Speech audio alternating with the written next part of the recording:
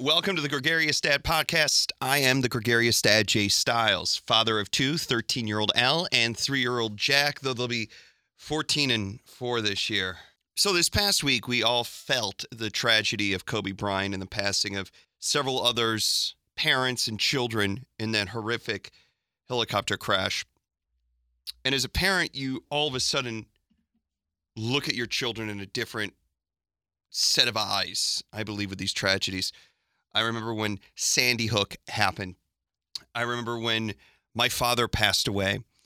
You look at life and you hold on to it a little bit tighter, and that lasts about 5 or 6 days, and then it's over. And you ask yourself, well, wait a minute. I felt closer. I felt inclined to tell the people I love more now that I love them. And then the week goes and you're not. And then a month goes and you haven't even spoken to that person. This is different. And I think for me personally, and this is just coming from me, there's a 13-year-old daughter involved.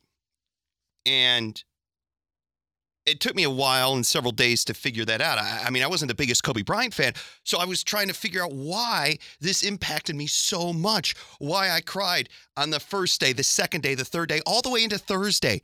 I was still shedding tears. Now, it didn't help that I had ESPN going on in the television and the radio studio or at all times, so I was constantly covered with Kobe Bryant coverage. But he has a 13-year-old daughter, as do I. And it made me look at that situation because I don't live with her. She doesn't live with me. She's with her mom in Florida, and I'm going to see her here in a month. But it's not that relationship that Kobe had with his daughter. No relationship is like that. We're all different. We all have different kinds of relationships. Now, I was already texting her and calling her as much as I possibly could. Now it's every day, 3-4 times a day. I don't want to overdo it, but the reality of it is that I don't want to let this go.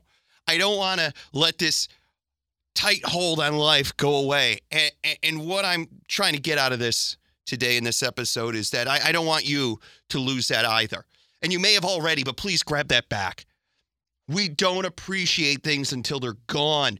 We need tragedy to bring us together. That shouldn't be the case. And I know it's easier said than done, because in reality, it hits us upside the head and we're back to paying bills and doing our taxes and all the crappiness that is life. But in reality, those are just distractions from what really matters.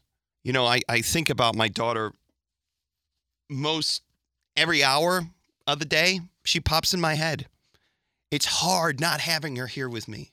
It's impossible some days. It's hard to get that through to a 13-year-old. It really is, because you know, they're 13. There's so many distractions and discoveries in life, and you're becoming your own, and you're not really sure of who you are. I was 13. I get it. But I ask you to do this in the recent light of Kobe, and I am absolutely certain that you held on to life for just a little bit longer than we normally do. Keep holding on to it. You know, I remember when my father passed away, December 28th, 2013. I didn't talk to him that day. In fact, that year I didn't talk to him on Christmas. And my parents divorced when I was quite young. And, you know, the relationship with my dad was predominantly around sport. My 2 older brothers, and we went to a lot of baseball games and that kind of thing, baseball card shows. But for me, I don't have that ability to call my father again. And I don't remember the last time I called him.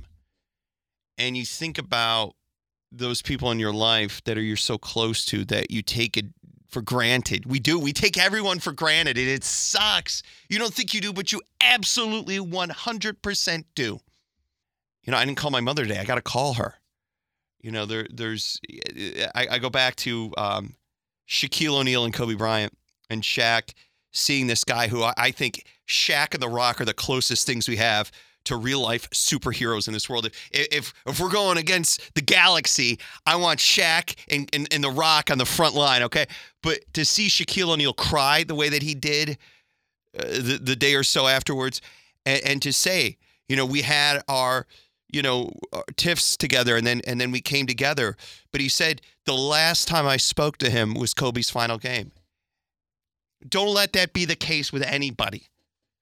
Make that call. Send that text. We're afraid of rejection. We're afraid of what they're going to say, especially if we had a rift between them. Let it go. Too much of our life is distracted by things that are meaningless. Give some meaning to your life more so than you already have. Tell the person you love them.